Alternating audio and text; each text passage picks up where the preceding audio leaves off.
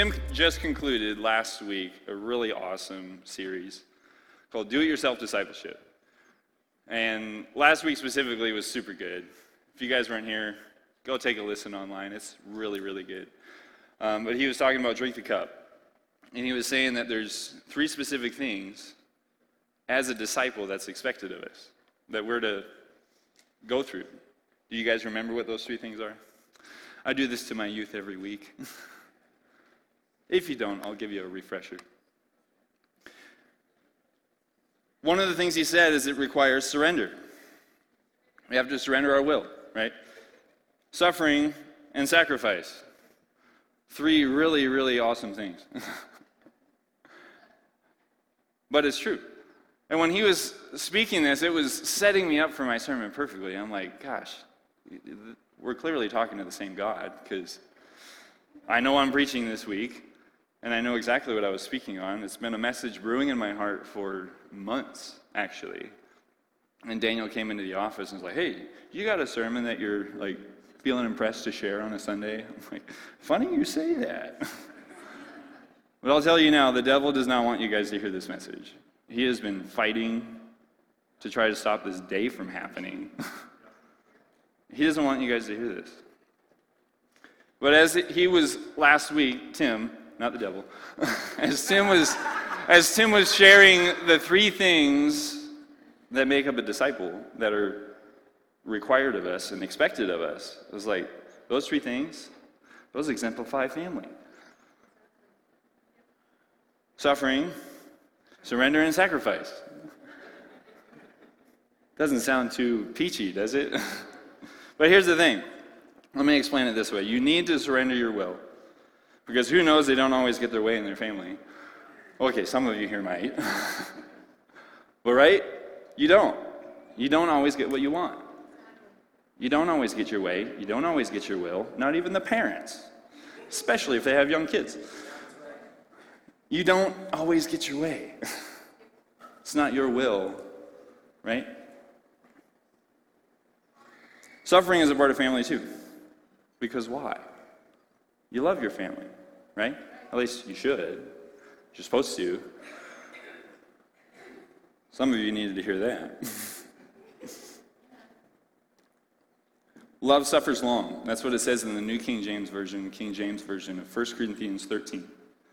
Verse 4, love suffers long.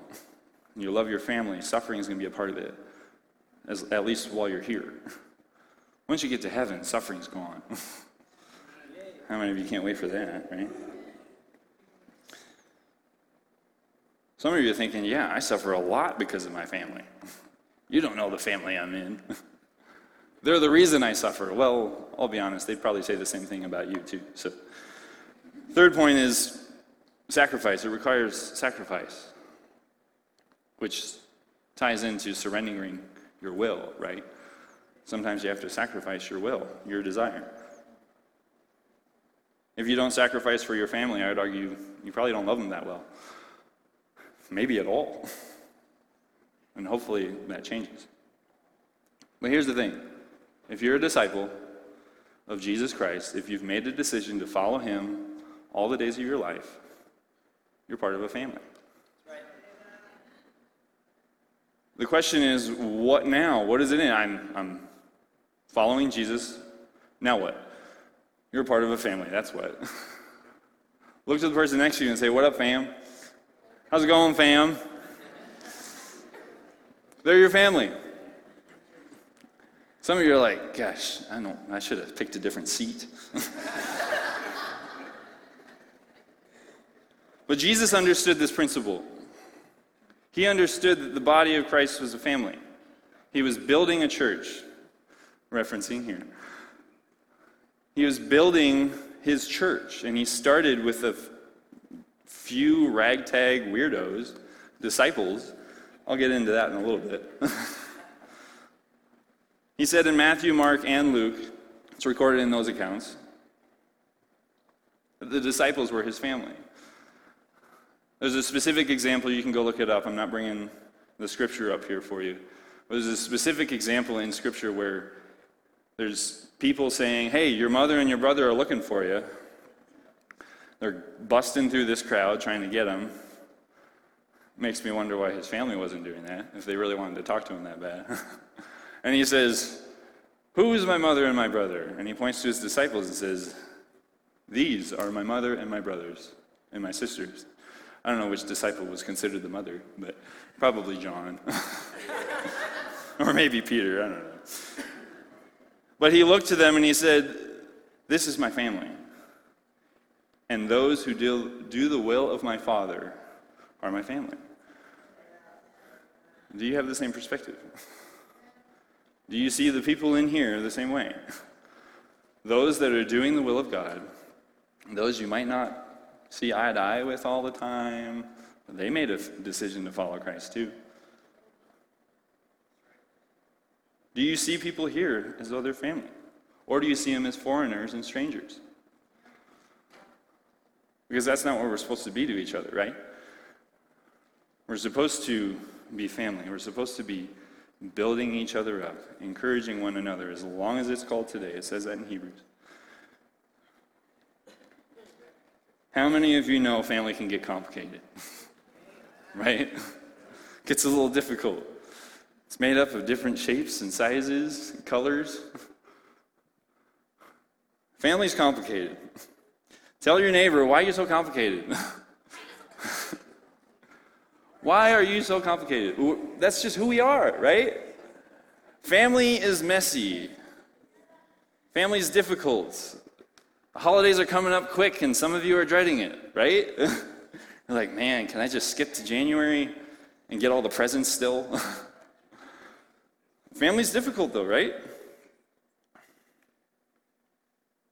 It's not made up of the same people.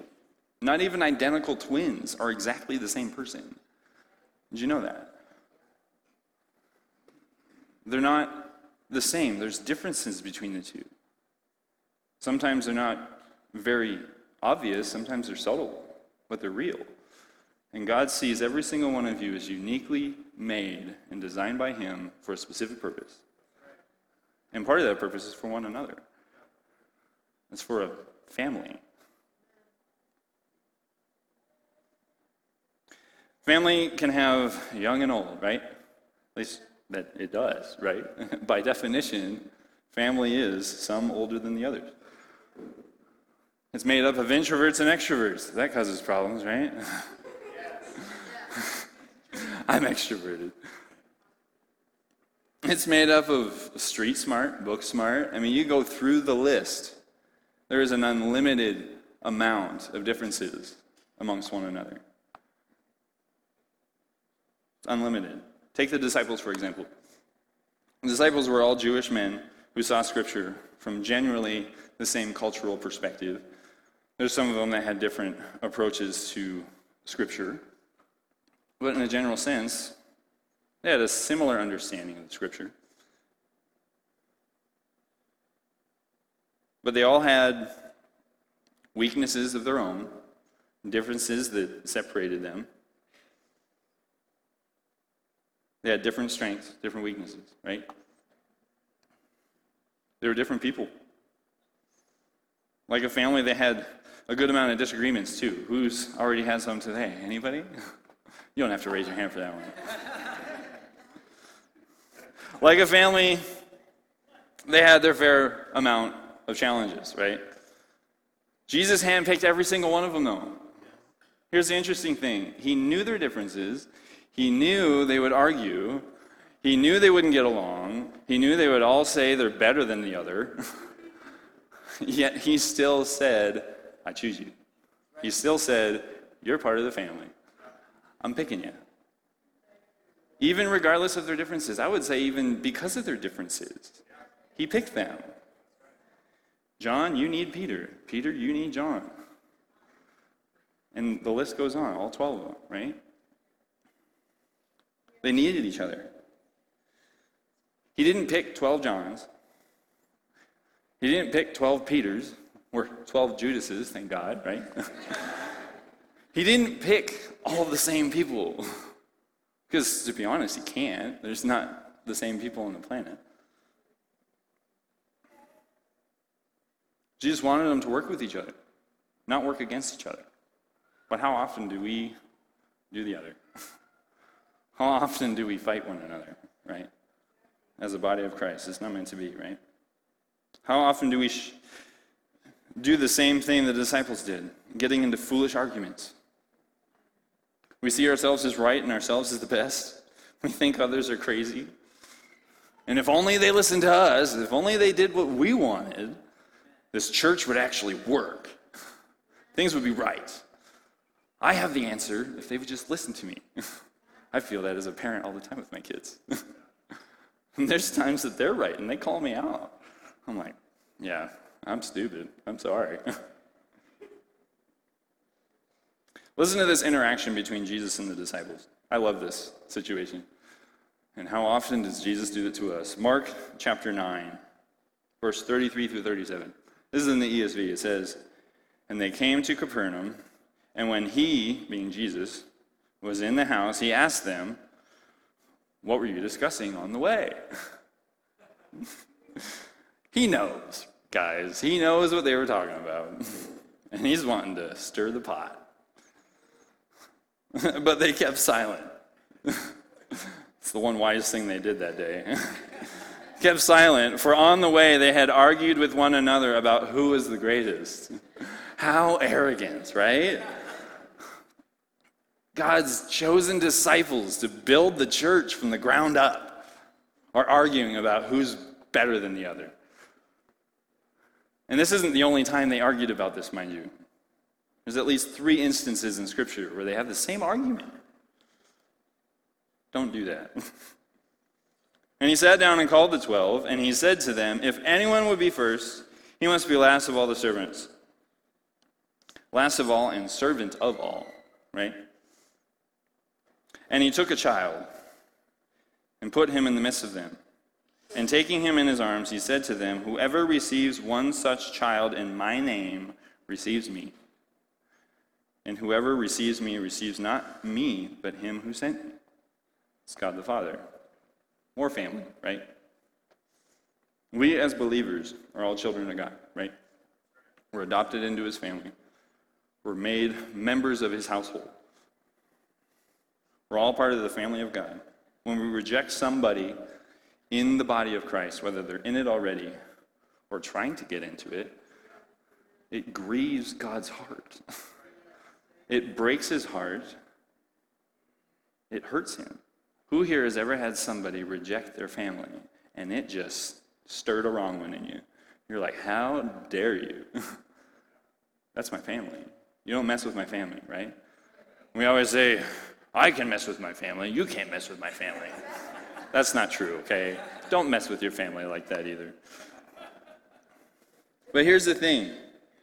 A child represented in culture at that time the despised, the looked down upon, the oppressed.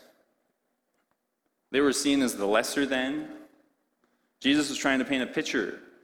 He's saying, you think you're the top dog, but if you are, you're not. That's the reality. You think you're impressive. It doesn't impress God.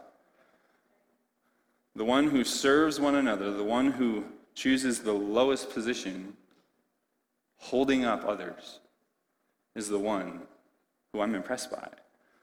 That's the one who I receive. That's the one who I accept. If you choose not to receive a person like that, then why in the world should I receive you? If you're not willing to do that, why should I do it? But we do it all the time, right? We often avoid certain people. And God says, who you have been perceiving in that way as lesser than, lower than you, worse than you, doesn't have it all figured out, worse off, in a Pharisaical way, stop rejecting me and what I'm doing, is what God is saying. Because that's what we do when we do that. We're not just rejecting those people, we're rejecting God himself.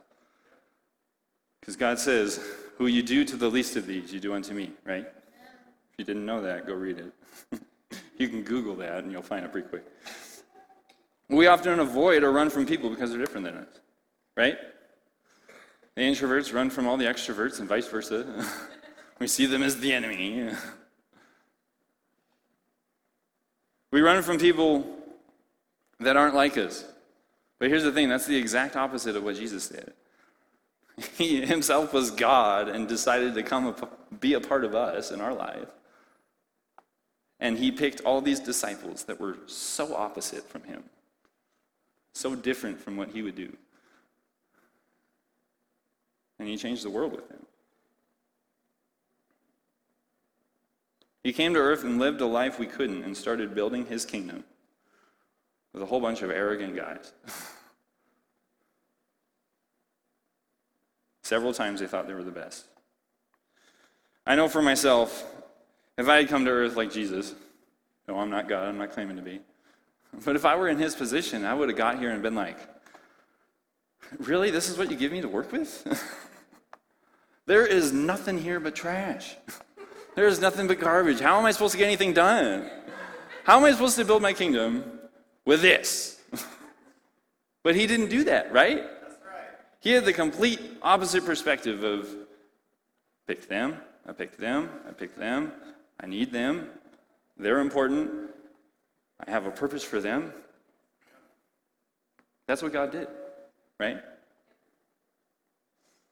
In love and humility, he grabbed hold of us and said, let's build a kingdom. Let's do it. Let's do it together. Instead of saying, I'm just going to build it with myself. Which would have been a lot easier, right? But that's not what he wanted. Because one, it wouldn't show the world his glory. Not nearly as much anyways. Jesus chose instead to make his dwelling not just among us, but inside of us. Let me say that again. Jesus chose instead to make his dwelling not just among us, but in us. God dwells in each and every one of you that has said yes to him, I follow you, and only you. Here's the thing though. Your neighbor, if they've done it, the person you don't get along with all the time, if they've done it, Jesus is in them just as much as you. Some of you are like, there's no way. That is not Jesus in them. I'm sure most of you have heard that you are the temple of God, right? You're the temple of God. God dwells inside of you. 1 Corinthians 6, 19 through 20 is probably the most common passage we use for this. Do you not know that your bodies are temples of the Holy Spirit who is in you, whom you have received from God? You are not your own. You were bought at a price. Therefore, honor God with your bodies. But did you know that it's really not the only part of the picture? Did you guys know that? I got to get moving here. This is only part of the picture. We together, collectively, joined together as one, form the temple of God. It's not just about you. It's not just you as an individual. Yes, God dwells in you alone, but he also does not just dwell in you alone, right? Ephesians 2, 19 through 22 says, consequently, you are no longer foreigners and strangers. That includes your neighbor, right? We're not to see each other that way anymore. But fellow citizens with God's people and also members of his household. It's not yours.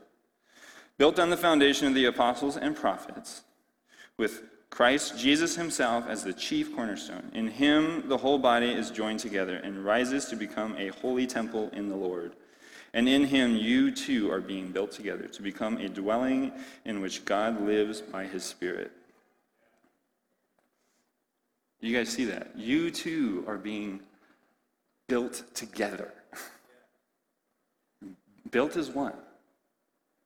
To become a dwelling in which God lives by his Spirit. It's not just you. You're fellow citizens together as God's people and members of his household. Here's the thing. Imagine this is the church of God. No pun intended with our denomination. Imagine this is God's church. Now, let me tell you now, we're not the only ones part of his church, okay? Other churches here love Jesus too, and he dwells inside them. The same way this structure is made up of many different blocks or stones, so is God's church. It's made up of many different pieces. My question for you is, have you been fighting how God chooses to build it? Have you been fighting how God chooses to build his church? Because oftentimes we say, they're too young. Can't work with them. That's what we do.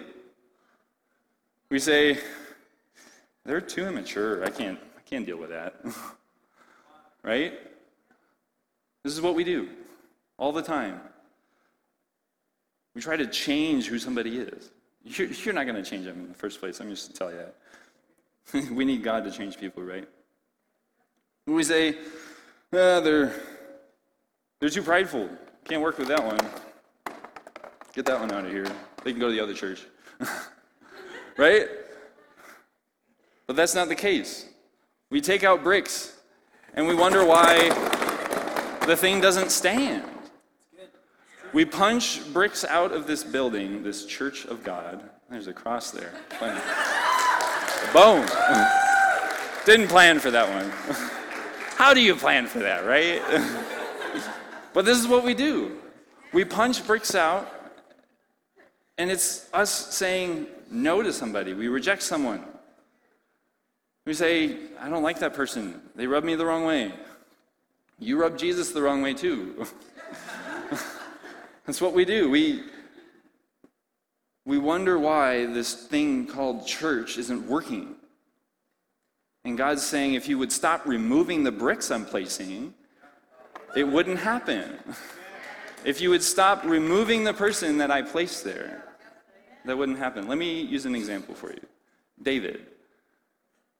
Man in Scripture where he's one of the few where instead of making excuses for himself on why he can't do something, who's ever done that, right? You see that in Scripture too. Sometimes we reject ourselves. And Jesus is saying, stop it. I put you there. Stop it. I've made you righteous. Stop it. I've clothed you in righteousness.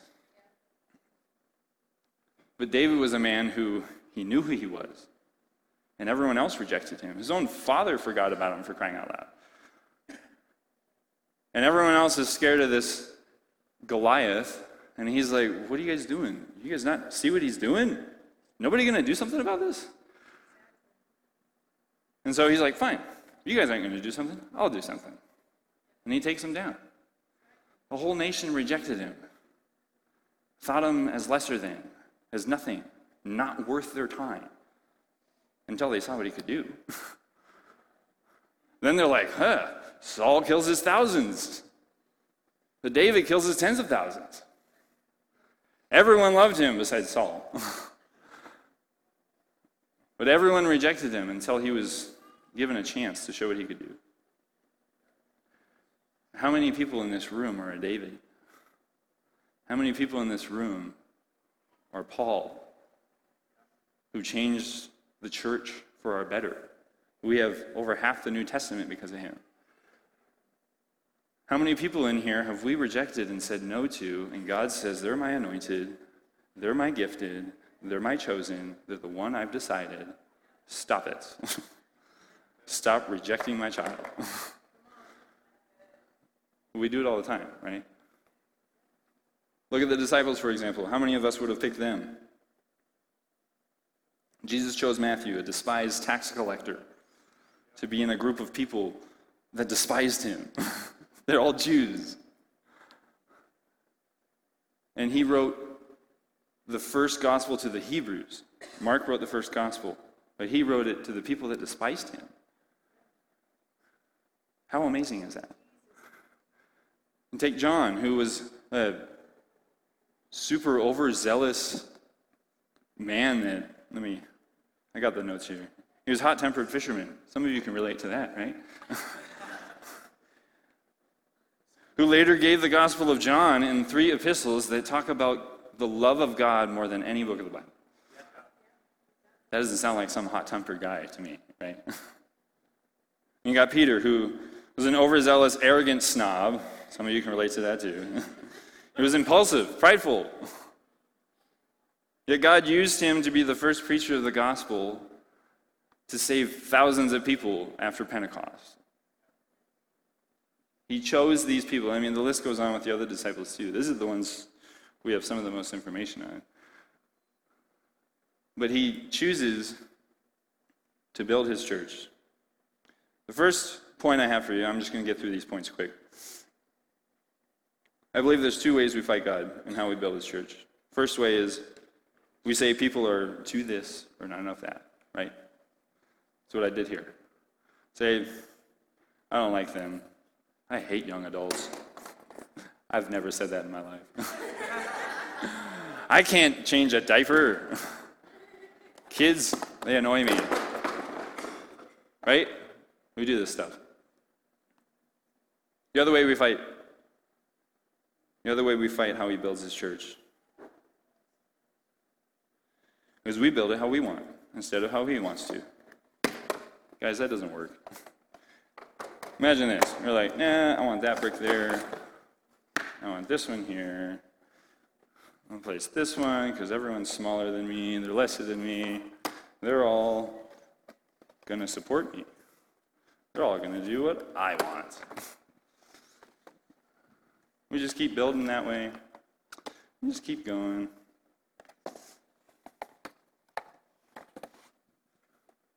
And we wonder why it doesn't work. There's the church. Nice and stable. Works really well. Right? We often fight God with how he's building it. We tear the thing down, and then we're like, no, this is how it's supposed to be done.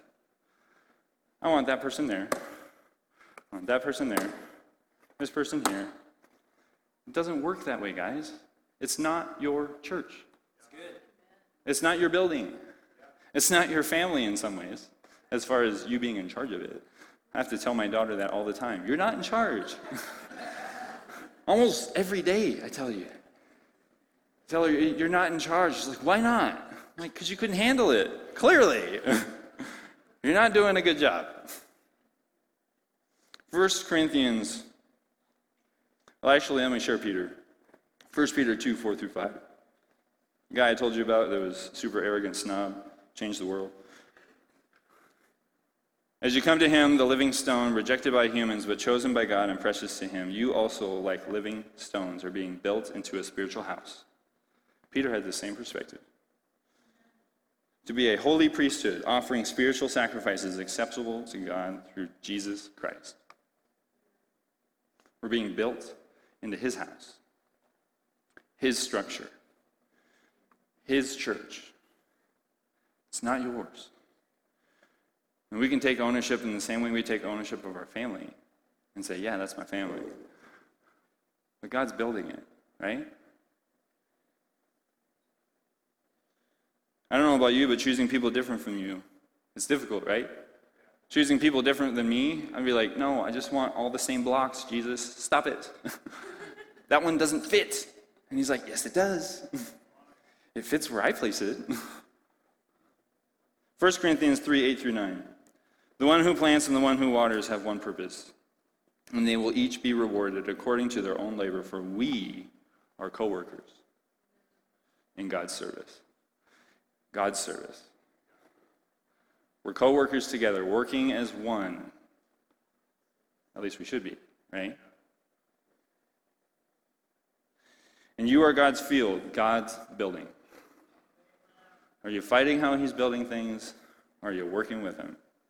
Are you working as his laborer with others? Or are you saying, no, that's not how it's supposed to be done, Jesus. I know better. The disciples said that too, and it didn't work well for them. It's not your building. Every family is made up of different people that act differently, right?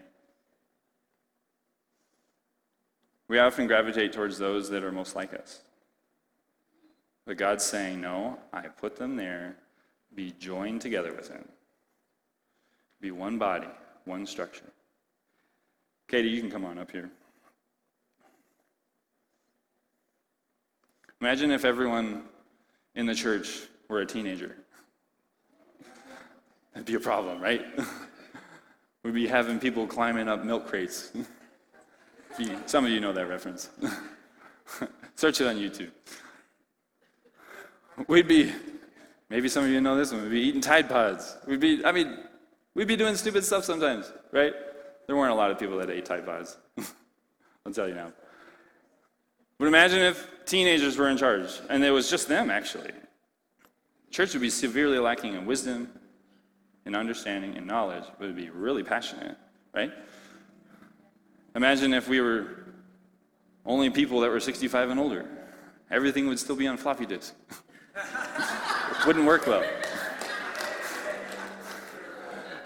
Sorry. I'm going to get some comments later. But think about it. The church is a family. Family has differences with one another. And it's not differences that make us not work. It's differences that make us work. It's differences that strengthen you, that make you a better person. If it was just people that thought like you and did things like you would never change. You'd be the same person forever. Some of you know that needs to not be the thing, right? Every one of us, right? It's a family. Are you fighting how God is building it? Or are you working with him? Because God wants you to work with him. Get in a small group. Maybe pick one that's not everyone just like you. Maybe change your small group that you've been going to for 3 years. Maybe. Get to know some other people. Go to a different service. We're going to be starting 2 services next week, right? Get involved in a ministry. No, I can't do that. They drive me nuts. Oh, Jesus drives. You drive Jesus nuts too, right? We all do. We need one another, amen? So let's stand. I'm going to share this last passage of Scripture, and it's a sobering one. I want you guys to listen to it. 1 Corinthians 3:16 through 17. It says, "Don't you know that you yourselves are God's temple, and that God's Spirit dwells in your midst?" Amen, right? Thank you, God, for dwelling here with us. If anyone destroys God's temple, God will destroy that person, for God's temple is sacred, and you together are that temple. If we saw one another as sacred, I think church would be different. If we saw one another as God's dwelling place, I think we treat each other differently, don't you?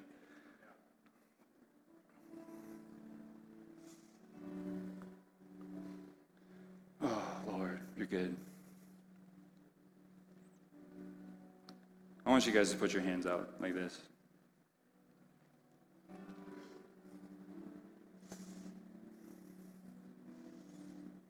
Lord, bring me the people you want me to work with. Bring these people here, the people to work with, the bricks that are to be placed next to them, alongside them, on top of them, underneath them. Lord, help them to build your church with you, not fight it and work against you. Lord, help us to be a church that loves one another well. Lord, help us to be a church that chooses not to let people into our life like an interview process, but as adoption, as family. Lord, help us to receive them the way we receive you. And knowing that we're not perfect and neither are they, yet you work with us. Thank you, Lord, for that. Amen. Last thing I want to do, if you're somebody here and you're like, I've never been a part of this, what you're talking about. I've never been a part of a family like this. We got bricks lying around here. The prayer team can come forward. I want to give you guys an opportunity. An opportunity to join this glorious family, the family of God. You're saying, this is what I need. This is what I've been missing. What you're talking about, something's stirring in me, and that's what I need.